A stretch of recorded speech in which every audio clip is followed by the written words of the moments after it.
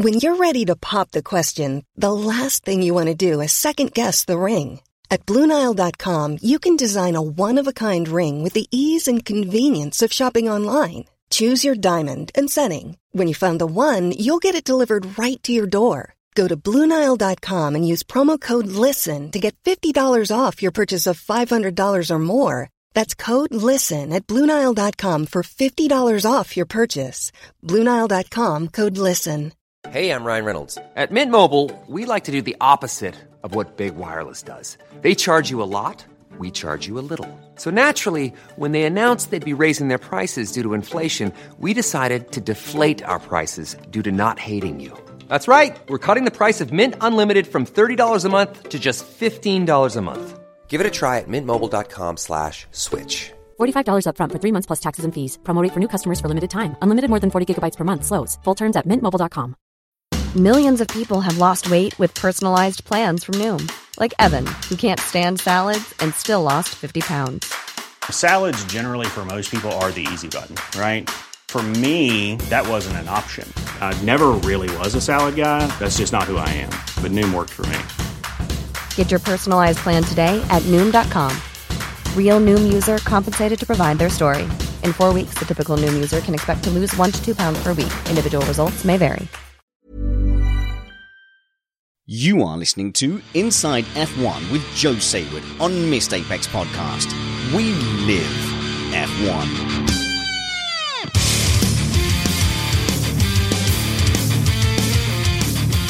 Welcome to Inside F1 with Joe Sayward on Missed Apex Podcast, an independent Formula One podcast that aims to bring you a race review before your Monday morning commute, as well as a wide array of F1 subject matter experts that cover every aspect of F1, from racing to politics, tech, news and business. This show is safe for work. We're keeping it clean here so you can play this with kids in the background or at work. I'm your host, Richard Spanners Ready, and I'm back in the shed less than a day after our late night review of the Austin Grand Prix. I'm amazed it went that well, considering we were up chatting at 1 a.m, but it was made much easier by the crew. So thank you very much to Matt, who did some of the media and the write-ups, to Felix, who tidied up the website, and Steve Amy, an amazing Australian that has taken over the YouTube production. And you need to check out what Steve has done, because not only is he much, much better than anything I could do, but he's also taken it off my hands. So it means I get to go to bed a little bit earlier. And it means I have the energy to speak to friend of the show and paddock superstar, Joe Sayward. Thanks for joining us again, Joe. I'd just like to correct you there, because him being in Australia, he's going to go to bed a long way before you, isn't he? Yeah, but that saves me. It saves me going to bed. He actually does it while he's at work on a Monday morning. Exactly. Intergalactic living is it's the best way to do it, because when you want to go to bed, there should be somebody on the other side of the world who can do the work. In fact, I'm in a grotty hotel room in Austin, Texas. But, I need a shave. I haven't slept for a very long time. And apart from that, all is well. So, Joe, you always say you're not partying on a Sunday night. So why haven't you slept? I think you've been up on the sauce. Well, I have to produce magazines, So I produced Grand Prix Plus, and then I went through the night writing my newsletter, and it takes a lot of energy. It's a lot of words and a lot of effort and a lot of everything. And then I'm going to go to sleep after that. And then eventually I might write a notebook item if I can remember how to write. I'm doing all right at the moment. My words are in the right order sometimes. You're doing better than me then, Joe. Obviously, we do appreciate you being in here, and perhaps half the reason that you're up so late through the night and into this next day is because of the energy that came from the razzmatazz of the Austin Festival. What did you make of that opening? Well, it didn't keep me awake all night long, that's for sure. I thought it was, I sort of knew what was going to happen in advance, because 300 years ago I went to a NASCAR race, and so I had a word. I was talking to Braun. So I'm doing it now. Sean Bratches, just before it happened, and I said, "Is this going to be a NASCAR kind of thing?" And here he is, ladies and gentlemen, the meanest, nastiest person in the whole world, Dale Earnhardt, and all this sort of rubbish. And he goes, "How did you know that?" And I said, "I've been to NASCAR," and it actually was a bit. The thing that was wrong with it is that the Formula One drivers didn't get it. And they didn't come in bouncing and energized, whereas the NASCAR boys who do it every week, they'll come in bouncing around and, playing up to their image. So, here he is, ladies and gentlemen, Bill Elliott, Orson Bill from Dorsonville, and Orson Bill walk in with a bit of grass hanging from his lip and all this sort of stuff, the country boy. And they play roles. And if the guys are going to sort of amble in carrying a helmet, you sort of lose the energy. But if they come bouncing in, and a couple of them did. Yeah. Sainz and Dan Ricciardo, inevitably. But you've got to have the energy that goes with it. So, I mean, it's an interesting idea. I know that lots and lots of old fogies think it's ghastly and terrible and the end of civilization as we know it. But, you've got to play to the crowd a little bit. And let's face it, if we don't play to the crowd, all the old fogey fans in Formula One are going to die and nobody's going to be left watching it. But yeah, you're right. You agree with Craig Alderson in the chat room saying Danny Rick knew how to enter. And as well, they did little videos at the beginning as well, didn't they? So he had Ricciardo. Very funny. Because I have no idea what Danny Rick was doing in his one. He was sort of waving his hands around like somebody who's had far too much dope. It was so cool. And Lewis was having a severe case of Las Vegas going on there. All he needed was a few sequins. And Kimi's eyes were seriously scary because I don't know what they did, but they shined light in his eyes, so they sort of reflected like some sort of android thing, which is actually not very far from the truth, But overall, what was your overall impression? Because aside from... it needs work, but first of all, it needs the drivers to understand what they're trying to do. So in other words, you've got to tell the drivers, just get energy out there and bounce in as though you're playing basketball. But if they do that, I don't see a problem with it. I think it's quite funny, actually. See, Bottas sort of really was a kind of apologising for his existence as he walked in, almost head down kind of, oh, sorry about this, everyone. It was quite fun. I mean, it was a really interesting event because Americans are very kitsch anyway, but they do stuff that Formula One's never done. I went to a dirt track race. I don't know what it was now. I have to think about it. It was a sprint car race and on dirt. And it was, I think it was called the Twin 100s, and it was 2 100-mile races on this little oval. And if you won both of them, you got a humongous amount of money. And of course, if you won the first one, they reversed the grid. So this is just showbiz. But they had a Brinks Matt van going around, with 2 absolutely identical twin blondes carrying money and waving to the crowd. And it's just, we don't do that in Europe. And I think we're poorer for it. I mean, you can say it's naff and you can say it's all these things, but it's fun. And going motor racing is supposed to be fun. You shouldn't be there like a sort of cricket scorer going, 0.1. Even cricket realised that it had to do something to come into the modern age and adopted 2020 cricket, which I love, even though I'm a fan of Test cricket. So yeah, I mean, you can just tune in for the parade lap if you hate it that much and let people who enjoy the show tune in 15 minutes before. Well, if you're American, you're going to have to tune in for the parade lap next year because that's all you're getting. So. Does that bring us on to the TV deals? The new deal, the ABC ESPN deal is basically a Sky feed. So you lucky people in Tennessee are going to get David Croft. And the not at all bitter Martin Brundle. Martin Schmundle, of course. Yeah, he'll be there. So that's what they're getting. They're now getting the Sky feed because our American listeners often complain about when they have to be inventive and find a feed somewhere and it's the Sky feed. They're usually not that happy. Well, they're going to be very unhappy because there's going to be no studio introductions, nothing. It's just goes straight into it. So basically how we get Formula E. Well, the thing is that what they're doing is they're going through a transition. They're going to have their own, what they call in America, the over-the-top programming, which will be Formula One's own programming. It will be, you will have to pay for it, but it'll be cheap. And you will then be able to stream it on any device wherever you are in the world. And all these, there's lots of things that are good about it. And what they'll do is they'll have their own crew doing it. So I suggest probably people like Will Buxton will get picked up and so they won't be unemployed anymore. Will's gone off to New York today to talk to NBC see if he can present the weather or something. I don't know, but have you spoken to Will? Because he seems to have at least publicly taken it very well that he's effectively out of a job, and we're big fans of Will here and wondering what he's going to do next in F1. Yeah, he'll be. I mean, he'll come up smelling a rose as he always does. Fair enough. The chat room's asking if you are still in America. For those that joined late, yes, Joe is joining us live in his hotel room from Texas. So that is utter dedication there, Joe, for which I'm Texas for another 4 days because I'm going into Mexico as late as possible.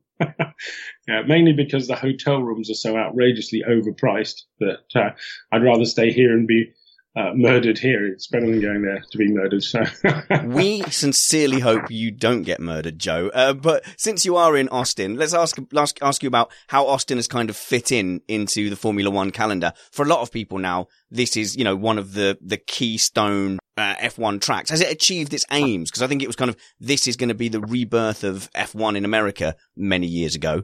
It hasn't achieved that yet, because one race can't really do that. But I think in order to understand Austin, you have to understand the city. And the city they have a slogan for the city, which is keep Austin weird. And if you want to have a really entertaining time sometime, just go into Google and type in Texas election results for the last presidential election. Texas is a country the size of France, and the Republican Party are portrayed in red on this map. And Texas is a sea of red all the way from the mountains to the rivers and all the rest of this rubbish. But in the middle, there's a little patch of blue, which is called Austin, and where they don't wear cowboy boots all the time. They don't go yee-haw and shoot each other as much as in other places. But they're a load of hippies. They're all tattooed, and they're the most fascinating and interesting and mad people you'll encounter. I mean, your bartender's likely to be a psychology graduate and things like that. It's just a wacky kind of town, and that's why Formula One fits, because Formula One is weird in America. It doesn't do what those big old NASCAR boys do, and it's a niche sport. So in order to stop being a niche sport, we have to have more races, and they're working on it. But we had President Clinton wandering on the grid yesterday, so can't be all bad. We also had all kinds of other people, but I can't remember who they all were. But there were these sort of famous people like Michael Douglas and, Usain Bolt, yeah. Oh, yeah, and him. Yeah, he was petrified by Lewis driving him around in circles. It was quite funny. He looked actually quite petrified on the podium as well. And he's such a charismatic guy. It was strange to see him so out of his element. But it was a fantastic... I mean, that picture on the podium of him doing the lightning thing is incredible. Just sensational. I mean, that's the sort of thing Formula One should be doing, and that's great. I mean, and Lewis was terrific, In fact, Lewis is getting better and better. Some of the others are becoming more and more wooden, but Lewis is just getting cooler and cooler at the moment. Yeah, we mentioned this yesterday. He sort of very much owns that podium atmosphere, and he's actually saved a lot of the podium interviewers recently. No, and if the perfect podium these days is Lewis with Danny Rick in a shoe, Here we go. We'll get some more complaints about being pro Hamilton, though, Joe. You know that. I don't care. I'm not pro Hamilton. I'm just saying he does a good job. Rather than some dour old German standing there looking because he lost, pouting or weeping or whatever. It's just get on with it. It's Lewis is the best thing the sport has going for it at the moment. I'm not talking about driving or anything else. He's just a great promotional person, and he's going to places that no one else is doing. Max Verstappen is doing the same thing, but to different places. He's getting down with the kids, and there's a lot of younger generation people getting interested in Formula One because of Max. Yeah, but he did make a comment in the pen saying he hoped people wouldn't turn up next year to kind of show up how terrible the stewarding was. Yeah, well, that's another question. I mean, the question of whether or not he should have... I mean, there's no question about the fact that he drove a decent half a metre off the road. He certainly did, yeah. But the question is, should that be penalised? Should you take away what has just been a most fantastic last few laps, building up to a pass, 2 corners from home to get the thing? Should you take it away just because it says here it's just silly, to be honest. And I think that sometimes, if you go back through the race, you'll find 3 or 4 examples of drivers who went completely off the road doing stuff, and nobody did anything about it. So it's not consistent, and it's not sensible. They can fully justify having done it because there's no question you can see video of him driving off the road. But that's not the point. The point is, it was just a sensational finish, and they kind of ruined it. So this penalty obviously didn't go down very well at Red Bull, and they seem to be taking it very, very personally. Christian Horner referred to a steward I won't name, and Max Verstappen said one idiot in the stewarding box. I don't know who that is. I assume you know who they're talking about. Actually, I don't. I mean, the driver's steward, Mika Salo, the chief steward is a guy who's been around forever. The American local stewards, they're sensible guys, but, sometimes sensible guys may be reading the rule book too formally. You've got to have a little bit of give and take, and to effectively destroy the show. And people say, well, why didn't they apply the penalty afterwards? I think if you're going to have a penalty, you do it immediately, which they did. But, it didn't help because poor old Max had to sort of wander around. I thought he took it very grown up, actually. He didn't sort of headbutt anybody, And if you'd just driven a race like that, got the place at the last corner. But, it wasn't just Red Bull. And Jos Verstappen was quite lively on Twitter too. But if you look, you'd find Niki Lauda saying some pretty strong stuff about this is rubbish. And Nico Rosberg said it was rubbish. I mean, there were a lot of people who weighed into the fight saying this is just not what you do. But the FIA has to get it sorted out. Their stewarding has been a lot better in recent years. And there's certainly in the old days, there was a certain amount of interference going on from outside. That doesn't happen anymore. And they are more consistent, but they have to just be sensible about things. And it's the other thing to be fair to them also. It's a hard job. It's not easy to be the referee. And, referees get shouted at in lots of places, but, disallowing a goal in the last minute of the match, that's effectively what they did, a sensational goal. Max Verstappen has run up the entire field, ran rings around 3 defenders and popped it into the top corner of the net. And they've gone, no, look, his foot was on the white line. It's silly, isn't it? Well, his foot shouldn't have been on the white line. But what I was wondering is it the fact that the stewards don't sit there and they're not the ones looking out for things happening? They assess things once something has been brought to their attention. Is that necessarily right? They can bring things to the attention of the race director if they want to. And they do, sometimes. If the race director doesn't do things, they may well say, well, why aren't you acting on that? I mean, they have lots of powers. They can actually punish people. They can give them community service as well as and fines. Sebastian Vettel, you have to empty the bins at the Circuit of the Americas for 3 weeks. They See can do how that goes down. Manolo in the chat is saying that it was Gary Connolly that all the Red Bull folk were referring to. Yes, I know. I was just being nice. Oh, okay. Well, now the chat room has outed him for Gary Connolly. Gary Connolly is the Australian member of the World Motorsport Council. He has a very long and very distinguished career in various kinds of, mainly in rallying actually. But he's one of the 4 permanent stewards who rotate through in the course of the year. And those 4 guys are generally very sensible. I mean, one of them, Gerd Enzer, is a judge in Bavaria. They're proper serious people. Yes. And so it's easy to say it's rubbish, but in this case, I do think it was just over applying the rules. I think sometimes you just got to let it go and enjoy the moment. You're a wily old fox, Joe. I thought it was suspicious that you wouldn't know who the driver's steward is. I'll be more wary next time. I'm learning, you see. Of course, I know who the driver's steward is. I was like, that's well, weird. Because we go to many races, it's not unusual for Gary, his wife, and I, and David Tremaine, my business partner, go out for dinner together. So this is the sort of thing that happens when you're traveling around the world together. So, it's I don't think you should criticize them absolutely, but I think there's a level of sort of, well, that one's a bit. No, that one was just a little bit deflating. And yes, he did, but then again, did it really make a difference? So I spoke to... Even Kimi thought it was a bit odd. What was all that about? How come I'm here? I mean, that was his sort of view of it. He didn't mind being there at all, considering he'd handed the place over to his teammate. So I spoke to somebody, shall we say a source close to Red Bull, and they said to me they were devastated. They were all consoling each other this morning. And even though, they thought the penalty was rubbish and it shouldn't have been given, it was a bit of a cheeky punt up the inside. Look, these guys will... One thing about racing teams, media types and all the rest of it is that they will make it sound like there's been a terrible disaster and this, that and the other. And look, they'll paint tears on their faces to try and convince us that that this is a disaster for them. It's not a disaster. He did a good job. They've still got good coverage.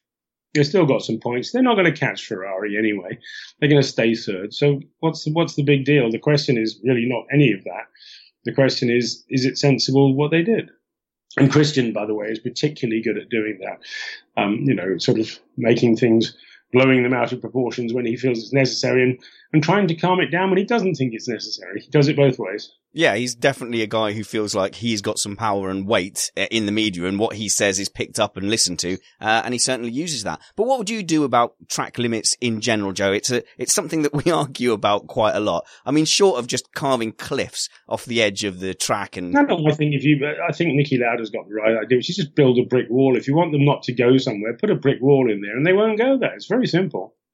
The trouble is that the zebra crossing brigade wouldn't like that, so... the health and safety people. They want health and safety. They want traffic lights on, the chicanes and things. And the halo, of course. But that's another story. It's 2017 though, Joe. It would be trivial now to have devices on the cars that when they ran all four wheels off, you just take off 5% horsepower. Trivial. Easy to do. It would, in a flash, and then nobody would ever go off the road. Yeah, exactly. It would be like going off the road in Mario Kart and getting bogged down. I don't know. I've never been in a Mario Kart, but I think you might be talking virtually there. You've never been in a Mario Kart, right, Joe? No, I'm not that generation. I'm a generation that has real things as opposed to things that are made up of digital bits and bobs. One day, this is my new lifelong ambition now, is to play Mario Kart with Joe Saywood, and I will not rest until that happens. Oh, well, I'll rest a lot. Then you'll know the true meaning of track limits.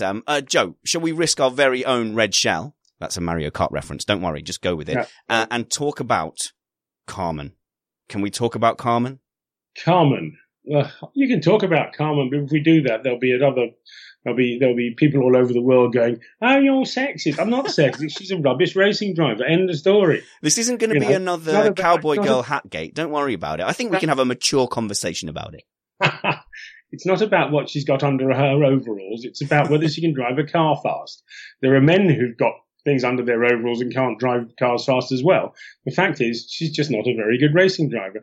And to come out and say the things she said is just ridiculous. I mean, she's got a great future as a glazier building glass ceilings. Yeah, I mean, she said some stuff which everyone instantly facepalmed. I think both sides of the debate, both people who are genuinely trying to push forward women in motorsport and people who were trying to do it down, all just went, oh my goodness, what is she saying? What was the motivation for those comments? Do you think she was just kind of justifying her lack of success? I don't care. Frankly, I don't care. I'm not in the least bit interested, because a woman coming out and saying that really helps nobody. It didn't, did it? It really didn't. If she could accept that she's not good enough, which is fine. I thought the best reaction came from Simona de Silvestro, who said, well, some of us have proved this isn't true. Full stop. You don't have to get emotional about it, Simona de Silvestro crashed at Indianapolis at 200 and whatever mark, went upside down, caught fire, burned her hands, and was back in the car qualifying the next day. So if you're looking for testicles, I know where to find some. Oh, yeah. If you want to find tough women, just go down to your local barracks and you ask the blokes there, what the lasses are in green, are they tough cookies? I think you'll find that most of them will say, yes, indeed, they are. But she did say a couple of things that might be interesting. I fully believe that there's no reason that young girls shouldn't be dominating karting, if they want to do so. It's a numbers game. Not many of them want to do so. It's not even that. It's a social problem. It's not to do with the women themselves up to a point. When they're kids, they're just kids, and kids like to go karting. And there's a lot of girls who kart and a lot of girls who beat the boys. Now, you get to about 13, and then you have social pressures begin. Their friends say, why are you doing that boys' sport? Yep. You have the parents going, you have to be a girl now. And all these things make it really, really hard for them to go on. So if you look at the dropping out rates in motorsport, and of course they've got to find money and all these other things you've got to do to move on from karting. But that's where the problem lies. It lies in the fact that they're under pressure from everybody. And of course, in your teenage years, you're not the most self-assured person anyway. So a lot of them have got their friends and their families telling them that they're supposed to be girlies and give up and wear frocks and not overalls. And they haven't got the confidence to say, oh, screw that, I'm going to do it. Yeah, I'm feeling it with my 5-year-old girl now because I've just convinced her to start doing some go-karting, but she just thinks of it as that's a boy thing and all racing drivers are boys, which is why when Carmen Jordan was about, even though she wasn't no good, I was still pointing to her anytime we saw her in coveralls and I was going, look, lady racing driver, ladies can be racing drivers. And Susie Wolff was excellent for that as well. But you're absolutely right. There's that social pressure. But the one thing Carmen did say was perhaps we could have a female league. And on the surface, it's not a terrible idea from where I'm standing by. They did it in the 1920s and 30s. It never caught on. It never succeeded. It never survived. End of story. If you're going to do it, you play games and you do it properly. In other games, in physical, where you're punching each other or playing rugby, I accept then you can have it, and it makes sense to have separate things, physical contact sports. But car racing, there's no reason why. There's absolutely no reason why women can't beat men, apart from there is an argument which Michel Mouton, the head of the Women's Commission, put forward, which is that psychologically and in terms of human development, females are more, they want to preserve themselves more than the mad men. Men, the hunter with their spear, go charging at the mammoth, and women sort of hide behind trees and go, we'll let him deal with that. Now, there is some serious arguments here. I'm not making fun of it, because in a split second when decisions are made, and this is what Michelle said. She said, I can beat any man driving up a hill in a rally. I'll go to the edge of a cliff. I'm not frightened by it. Mm-hmm. But if I'm driving alongside a man 200 miles an hour going down the straight at Le Mans, I'm slightly alarmed because you never know what these lunatics are going to do. and she's right. Yeah. And that is. And so If you thought the only way to get a more defined jawline with natural-looking results was through surgery, think again. Juvederm Volux XC is a non-surgical injectable gel filler that improves moderate to severe loss of jawline definition and can help you achieve natural-looking results with little downtime. Even better, this improved definition lasts up to 1 year with optimal treatment. No maintenance required. Improve jawline definition for a smooth, sculpted look with Juvederm Volux XC. For important safety information and to find a licensed specialist, visit Juvederm.com. That's JUVEDERM.com. Not for people with severe allergic reactions, allergies to lidocaine, or the proteins used in Juvederm. Common side effects include injection site redness, swelling, pain, tenderness, firmness, lumps, bumps, bruising, discoloration, or itching. There's a risk of unintentional injection into a blood vessel, which can cause vision abnormalities, blindness, stroke, temporary scabs, or scarring. Talk to a licensed specialist to find out if it's right for you. Millions of people have lost weight with personalized plans from Noom. Like Evan, who can't stand salads and still lost 50 pounds. Salads generally for most people are the easy button, right? For me, that wasn't an option. I never really was a salad guy. That's just not who I am. But Noom worked for me. Get your personalized plan today at Noom.com. Real Noom user compensated to provide their story. In 4 weeks, the typical Noom user can expect to lose 1 to 2 pounds per week. Individual results may vary. Burrow is a furniture company known for timeless design and thoughtful construction, and free shipping, and that extends to their outdoor collection. Their outdoor furniture is built to withstand the elements, featuring rust-proof stainless steel hardware, weather-ready teak, and quick-dry foam cushions. For Memorial Day, get 15% off your Burrow purchase at burrow.com/ACAST, and up to 25% off outdoor. That's up to 25% off outdoor furniture at burrow.com/ACAST. She actually does believe that while she thinks there can be Formula One drivers, women Formula One drivers in the future, if you have the right girls, I'm not sure she entirely believes you can never have a world champion, because that level of competition, that level of aggression, and all these other things that make the world champions, there are very few girls who've got these necessary kinds of level. Well, I'm going to stand up for womankind a little there, because I know you're not being anti-women at all. I know you're not. Up for womankind too. Believe me, I want nothing more. I was so happy when Simona turned up, because she was the one who I thought, now this girl's got pretty much all that it takes. I don't know if she's a winner, but anyone who can do what she did in the States. And she did well. She had a test with the Sauber team, but the trouble is she didn't have any money. Yeah. And, if you don't have money, it doesn't matter. Actually, it's easier to get money if you're a woman. Man, I would just love to see a world, just so we could know. I'd love to see a world where we spend 10 years having exactly the same amount of girl karters as boy karters, and then just see what the shape of F1 is 10 years after that. That's the only way we'd settle that argument, isn't it? In my time in Formula One, which is now quite a long time, but 30 years, the number of women is massively bigger, and not just hospitality girls and press officers. There are lawyers. There are lots of engineers. There's more and more engineers every year. It's astonishing, really.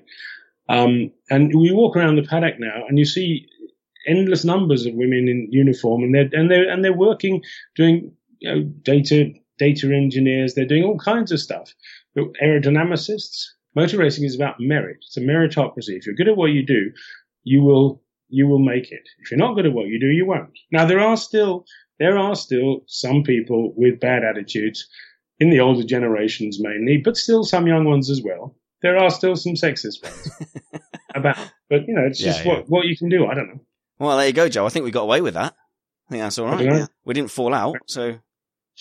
Yeah, well, I don't disagree with you. So, the other thing is, it's a bit like, let's have grid boys. Well, we've tried grid boys and nobody's interested. So that's statistically, 1/10 of the population were interested. That's why grid boys didn't work, because nobody was interested. Men don't want to look at them, and girls don't really want to look at them because they're too busy looking at the racing drivers. So let the sport have a little bit of tradition. It's a bit like saying, let's go to the circus, but you can't have any animals because it's cruel to animals. You can't have a lion tame. You can have the lion tame, but you're not allowed to have the lions. Emails to joesayward@gmail.com. It's good. I like that one. Just keep sending them there. So, Alec, let's talk about some of the driver market stuff, because it's been incredible. I can't remember a season where there's been so many in-season swaps. So the biggest one obviously kicked off by Carlos Sainz going over to Renault. Now, you and me disagreed over the merits of Carlos Sainz, and he might be showing you, Joe, that he's actually a bit all right. We've had one race so far, so yeah. So far, he's had a good weekend, and Nico Hülkenberg had a bad weekend. We'll see, but I think maybe Nico will have a bit of a wake up call going on there. I don't know if you've seen in the last few minutes, they have actually announced that Brendan Hartley's staying on for Mexico as well. I know. So, I mean, who has Kvyat offended? Has Kvyat gone home with the wrong person's daughter at some point? 37,000 chances. Yeah, he's supposed to be in a junior team. He's been there for a very long time. He's been up in the senior team, been bounced back, and he's just not doing it. So at the end of the day, if you base it on the way that Red Bull is brutal to its drivers, he is actually the luckiest of the lot because he's still there, which I don't think he will be. But, if you want to talk about bad luck, you know what happened to Pierre Gasly. Oh, of course. So he thought he was going off to win his Super Formula. He flew all the way to Japan to win a championship, and they didn't even have the race. So he didn't even get the chance to do it. And he lost his chance to drive in a Grand Prix. So, but that's the way it works. Fate is like that. Brendan Hartley wouldn't have had the chance if Gasly hadn't gone. So off we go, round and round in circles. But isn't it interesting that Hartley's got the nod to go in, even though he was, you'd say, generally outperformed? I know he had to start from the back, but did he really do enough? Or was it preordained? He's in his first Grand Prix. Mm-hmm. Okay, his first Grand Prix. He hasn't driven a simulator even for 8 years.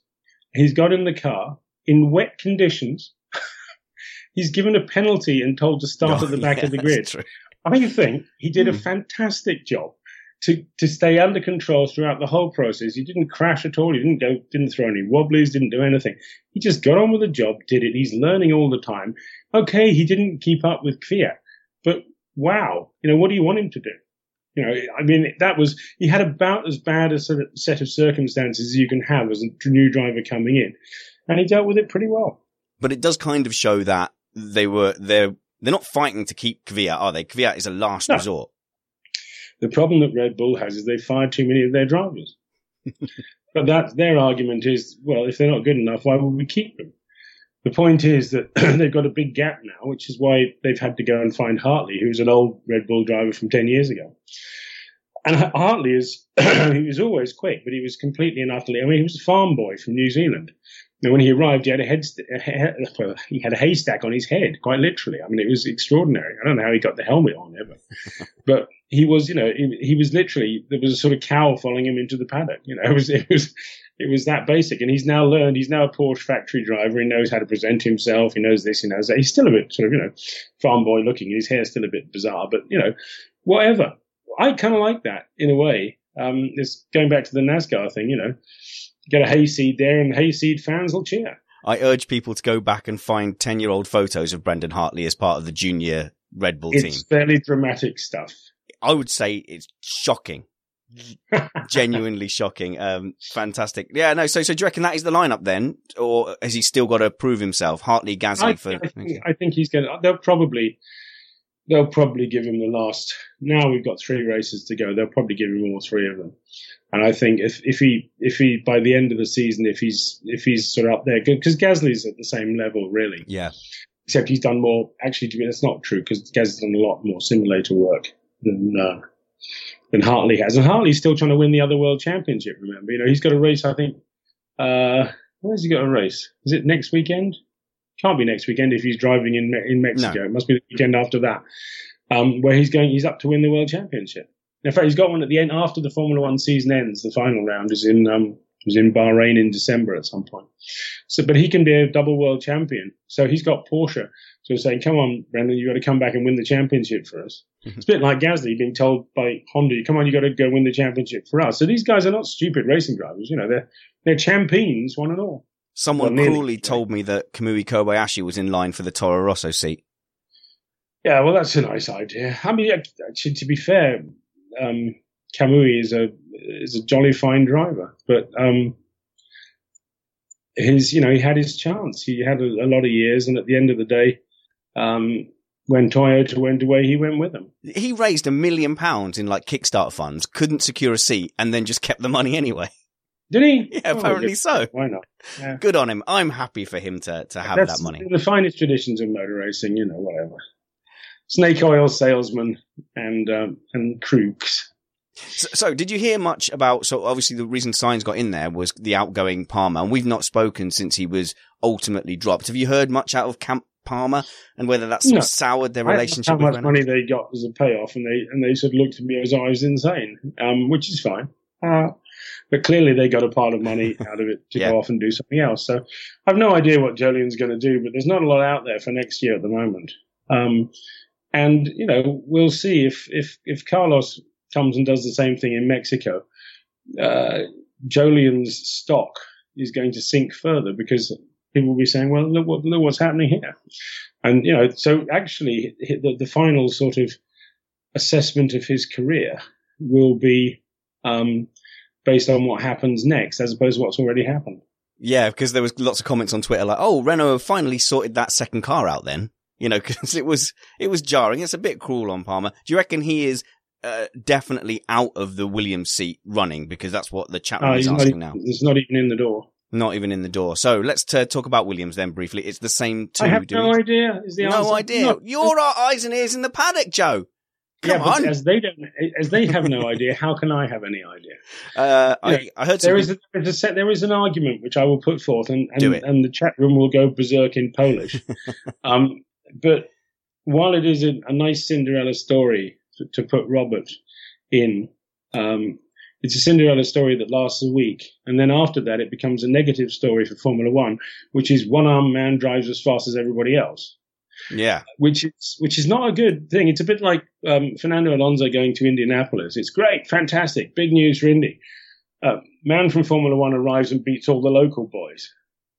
It's a good point. Yeah, it's a good point. It doesn't look good. Story. Yeah, it's a negative story. So you have to think these things through. Not that it matters to Williams. Williams will, I hope, go for the fastest person. It depends who's making the decisions. Because if Lance Stroll's dad is making the decisions, he's going to choose somebody who's not fast, isn't he? So what's the logic in choosing someone who's not fast? Because his own boy looks good, great. But unfortunately, looking good when you're 14th as opposed to where Williams should be with a Mercedes engine is not the smartest thing to do. So it does depend on where that power balance lies, and only you would know. Depends on cash. Filthy lucre. That's what it depends on. It depends on how much money they've got. If they need more money, and Lawrence Stroll happens to have another shipload of it, which he does. He has shiploads of money. He's a very wealthy fellow. You've broken Kirsten in the chat room's heart. She's gone, but you're Joe Saward. You know everything. Yeah, but sometimes you can't know things when they're not decided, can you?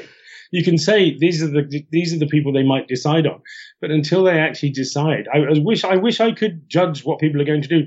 The one that got me the other day, and it got everybody, even Toto Wolff, I think, is Max Verstappen re-signing with Red Bull. Nobody saw that one coming.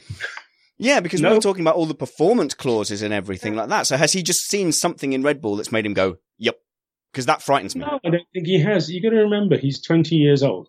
Okay, he can afford to take a 3-year holiday, effectively, before he's even up to the age of other people arriving. So if he hones his skills at Red Bull, where he's happy, he's comfortable, he's got Adrian Newey, he knows what the engine situation is. He's going to have a choice of 2 engines in the future, in 19 and 20. They can have Renaults or they can have Hondas. They can have both, depending on which is better. So he's in a happy place. They will pay him a pile of money to stay there because they have to. And then the other thing to bear in mind is we're getting into a phase in Formula One now where budgets are going to be capped. If budgets are capped, what also gets capped? Wages. Salaries to drivers. Now, if you've got an offer on the table of 30 million for 3 years, and then you're going to have to go down to having 10 or 15 million only per year, you might as well bank 100 and live happily ever afterwards. Because when you come back, you may find, when you go into the big teams, you may find you're not worth as much money because they can't afford to pay you anymore. It depends on a lot of things, but fundamentally, if you're going to have a budget cap, driver wages are going to get capped too. So I wasn't on the Max Verstappen hype train. I very much thought that he was someone who was being spectacular and getting everyone's attention that way. But you listen to how Lewis Hamilton talks. You're looking at Carlos Sainz, aren't you? See, that's the problem. Well, maybe so. But if you look at how Lewis Hamilton talks about Max Verstappen, I think he knows full well that Max Verstappen is fast. I think Daniel Ricciardo is starting to realize he is fast. You do know you are talking to the first man who ever said that Max Verstappen would be a Formula One driver. I wrote that when he was 9 years old, when I first met him. So you agree? Exactly, if you go and look on the Max Verstappen website, you will find a quote from Joe Saywood saying, which they actually said to me, can we use that quote? Aww. That's because cool. I met him when he was 9 years old, and I basically said, well, they got a Petri dish out and mixed up all the right DNA to make a superb racing driver, because his mum was a good racing driver, his dad was a good racing driver. Therefore, logically, in the next number of years, we should have a world champion called Max Verstappen, and blow me down if it isn't happening. It's very hard to deny now that the skeptics don't have much of a case. And poor Danny Rick, though, he's being caught in a situation where the top 3 teams are basically going to have a number 1 for the next 2, 3, 4 years. And wherever he goes, he's going to probably find himself outclassed, if not on pure talent, by just the fact that the team will favour the other driver. So what does that tell you? I don't know, Joe. You know I can't answer your questions. Well, I'll tell you what it tells me. It tells me he'll stay where he is. Right. Because if you're going to be beaten by one bloke, just a little bit, because he's pretty close to him, you might as well stay there. And if you go move somewhere else and get beaten by another bloke, you've been beaten by 2 blokes. So, and that's a little bit also, I think, probably of the logic of the Verstappens, which is that if you go into Ferrari or Mercedes in a secondary role, you can get cast in that secondary role forever. You might as well wait until Lewis or Sebastian retires. And if you're in a team that can turn itself into a winner, fine. But Max has got this one massive luxury that a lot of people don't have, and that is that he's 8 years younger than the next winner. Is that right? Hang on, that can't be right. Valtteri Bottas and Daniel Ricciardo are the youngest winners apart from winners apart from Max, and there's an 8-year difference. Believe me, he's 8 years ahead of his time. Which is incredible, and he's with that great bunch of drivers that are coming through all together, aren't they? That they're silently ushering the new era. They are in his coattails. Yeah. And we have to see how, if any of them can actually beat him. He is so far ahead, and if you look back in karting, he'd beaten most of them anyway. So the fact is that Max Verstappen is a phenomenon. We have one phenomenon every generation, and he is the next phenomenon. Now we'll see if some of the others can get up there and battle with him. Yeah. Just as Mika Häkkinen was able to beat Michael Schumacher from time to time. I think you're right. Verstappen or Sainz. I think you're right. Spot on, Joe. God. Very good, yes. There's a bit of a science fixation going on there. Yeah, totally. I'm Sainz Fossey. Sainz Fossey. He's positively old compared to Max. So I'm looking more to, the Ocons of the world, who I think is great. I think Ocon's a really super talent, but I think Stoffel's a great talent too. There's a whole group of them. So, and even Sainz, Norris, there's Charles Leclerc. Yeah. A whole bunch of people. So we've got a good bunch of guys. What did you think of... Sorry, Joe. So a bit more of a lag than we're normally used to. Beg your pardon. We've also got Kevin, who is... He does tend to sort of annoy people a lot, but he is quick. I like him. I like him, Joe. That's not popular opinion. He's a Viking proper thing. In fact, they should have, when they introduced him, it should have been, ladies and gentlemen, here he is, the bearded Viking from Copenhagen, Kevin Magnussen. How can you have a Viking called Kevin? But never mind, whatever. Are the Danes Vikings on a technicality? I'm not quite sure. They are, but believe me, they are Vikings, yes. It might be a difference between Sealand and Jutland, but I don't know. We can argue later. Agree to disagree. I have a question for you. Okay. Who owns Greenland? Denmark. So, how did that happen? I'm going to glean from context that it involves Vikings. Okay. Fair enough. Okay, so what did you think? It involved conmen more than anything, because a man called Eric the Red told everyone it's called Greenland because he told everyone it was green. In fact, it wasn't. It was white because it was covered in ice. And so they all went there, and by the time they got there, they found they'd been conned. Snake oil salesmen. You see, they run the world. Oh, I do like a bit of snake oil. What did you make of Checo getting his wings clipped with his, come on, I can definitely get past? Are they going to reset this for next season so we can see these boys race? He just made him look a bit silly. He made himself look silly because he couldn't beat him, and Esteban just drove away and left him. So I think that Sergio was just trying to sort of, play a few games and see if he could get the team to let him pass, but he wasn't quick enough. And the team, actually, it was a great moment when there was this radio message saying something about how Esteban was doing something. And a whole bunch of us in the media centre looked around and went, oh, there you go, Checo, you've had the message. The message is beep off in a nice way. But that's what the team just basically said, you're talking a lot of rubbish, let's get on with the race. Finally, Joe, our listeners, Ravion in our Slack group was wondering if you had a chance to speak to anybody in McLaren, because they're now staring down the barrel of what they think will be an escape from Honda to Renault, but neither Toro Rosso nor McLaren could have been very happy this weekend looking at their engine partners for next season and thinking, ooh, might be more of the same. No. They are dancing around in McLaren. They're so happy. I can't tell you how happy they are. It's the happiest team I've seen in ages. It's like, sort of, oh, thank God we've got rid of this problem.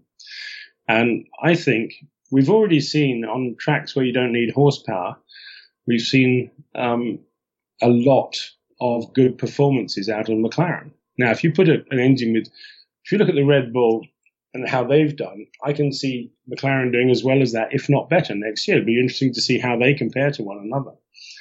But I don't see anybody unhappy at McLaren, apart from the Honda blokes who are still around. But Zach Brown certainly seems very chipper.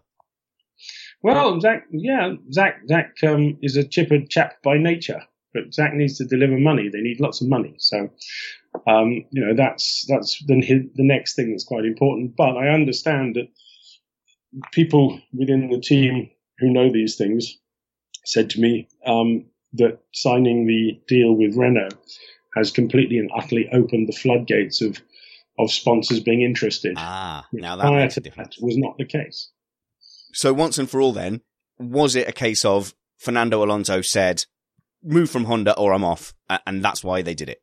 No, it's not why they did it, because Fernando Alonso cannot be the dictator of the future of McLaren. McLaren, I think, gave Honda a really good run. They worked hard to try and make it happen and tried to help Honda become competitive. And at the end, they reached the conclusion it couldn't happen. And therefore, they had to go.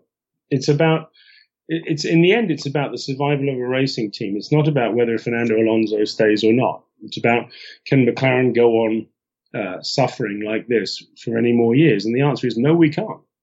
And that's why it's happened. Now, if Honda can get their act together, and they should, in theory, be able to get their act together, but theory is no good in Formula One. Joe, I think we've kept you out of your pit long enough. If you've really not slept through the night, you must be looking forward to making a nice... Really? Huh? All right. at one point, I think I passed out for about half an hour, but I'm not entirely sure. So I think I probably would be telling a porky if I said I didn't sleep all the way through the night. But I honestly, I certainly didn't get into the bed. There is a mark on where I lay on top of it while typing, but I sort of went face first into the keyboard. In fact, I must clear up all that nasty drooly stuff, but never mind. Whatever. Certainly, get it off the screen. I'll edit it out of the podcast as well. To have a shave, actually, because it's a bit, Well, you're not on camera per se, are you, Joe? I know you said that you have a lady that comes and powders your face when you do TV appearances. Well, it's happened in the past, but it's not a regular occurrence for me. I don't have anybody here with a sort of a powder puff. Very good, Josh. Yeah, I do. Keeps the shine off the live stream, Joe. Yeah, but you're not supposed to do it yourself. Yeah, little touches. Shows I care. Joe, where can people find you online and get hold of that glorious GP Plus magazine? Well, you can do that at grandprixplus.com, funnily enough. And Joe Blogs F1 if you haven't found it. And if you go to Joe Blogs F1 and you click on the face of me, which is slightly prettier than this one, it goes through and tells you all the things I do. So you can find out lots more about me if you want to. There are some terrific books. Incidentally, Christmas is coming up. And if you have any racing fans or wartime fans in your family, mainly this is for the ladies, just buy them a copy of the Grand Prix Saboteurs, and they will be happy bunnies. And they will... it's just such a fantastic story. It's nothing to do with me. I just wrote it. Well, but I didn't make the story. I just found out about it. I can't personally vouch for it. I mean, if I had a review copy, I'd be... I'm just saying, isn't that how it works? That's how it works. Joe just mouthed very bad words, you guys, okay? If he comes across as a nice guy, all right? That was vicious. Joe, thank you very much. Make sure you follow Joe on Twitter at Joe Saywood. Also tune in. We're going to be talking to somebody else who was in the F1 paddock on Thursday, a guy that was quite high in a team, Joe. You think the listeners should be excited to hear from him? You're looking for the words CEO of Lotus. Yes, we're talking about the same man, I think, Matthew Carter. Yes. Very fine fellow. He was in a terribly awful position in his role because they had no money, and he did I thought he did a very decent job for a man in his position. So I got a lot of time for Matthew, and I think he'll be a really interesting person to listen to. Excellent. We'll have to get the two of you on to have a chat and reminisce about the old days or something. Well, we might start punching each other or something, because it was quite fun sometimes. But it was. Did you put pressure on him, Joe, when he was a team boss? Did I ever? Yes, of course I did. I'm definitely going to ask him. I'll have to grill you then for some questions to ask him. And you can always ask him a good question, which is, did he ever tell me any lies? And that is a very good question, because I don't like that. But sometimes I understand that people have to do these things. I've been told lies by some of the greatest names in Formula One. But sometimes they just have to do it, but not all the time. There are people who just don't know the difference. Yeah, I remember Joe Saywood once told me he didn't know who the driver steward was. That wasn't a lie.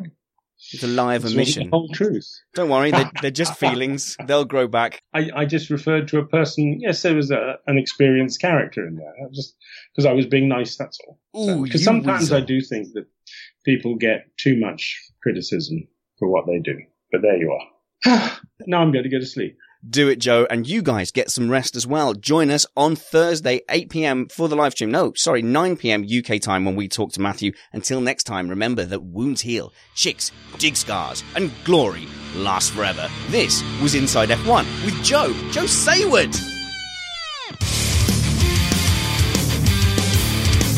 Still can't get him to rock out. Still can't get you to rock out. I mean, you're inhuman. How can you resist? What am I supposed to do? What's rocking out? Oh, rocking out. I get you. Yeah, sorry.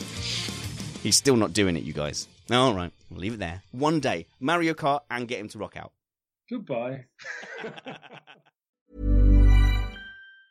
Mom deserves the best, and there's no better place to shop for Mother's Day than Whole Foods Market. They're your destination for unbeatable savings, from premium gifts to show-stopping flowers and irresistible desserts. Start by saving 33% with Prime on all body care and candles. Then get a 15-stem bunch of tulips for just $9.99 each with Prime. Round out Mom's menu with festive rosé, irresistible berry chantilly cake, and more special treats. Come celebrate Mother's Day at Whole Foods Market. it. Want flexibility? Take yoga. Want flexibility with your health insurance? Check out United Healthcare Insurance Plans. Underwritten by Golden Rule Insurance Company, they offer flexible, budget-friendly medical, dental, and vision coverage that may be right for you. More at uh1.com. Hi, I'm Daniel, founder of Pretty Litter. Did you know cats tend to hide symptoms of sickness and pain? I learned this the hard way after losing my cat, Gingy. So I created Pretty Litter, a health monitoring litter that helps detect early signs of illness by changing colors, saving you money and potentially your cat's life.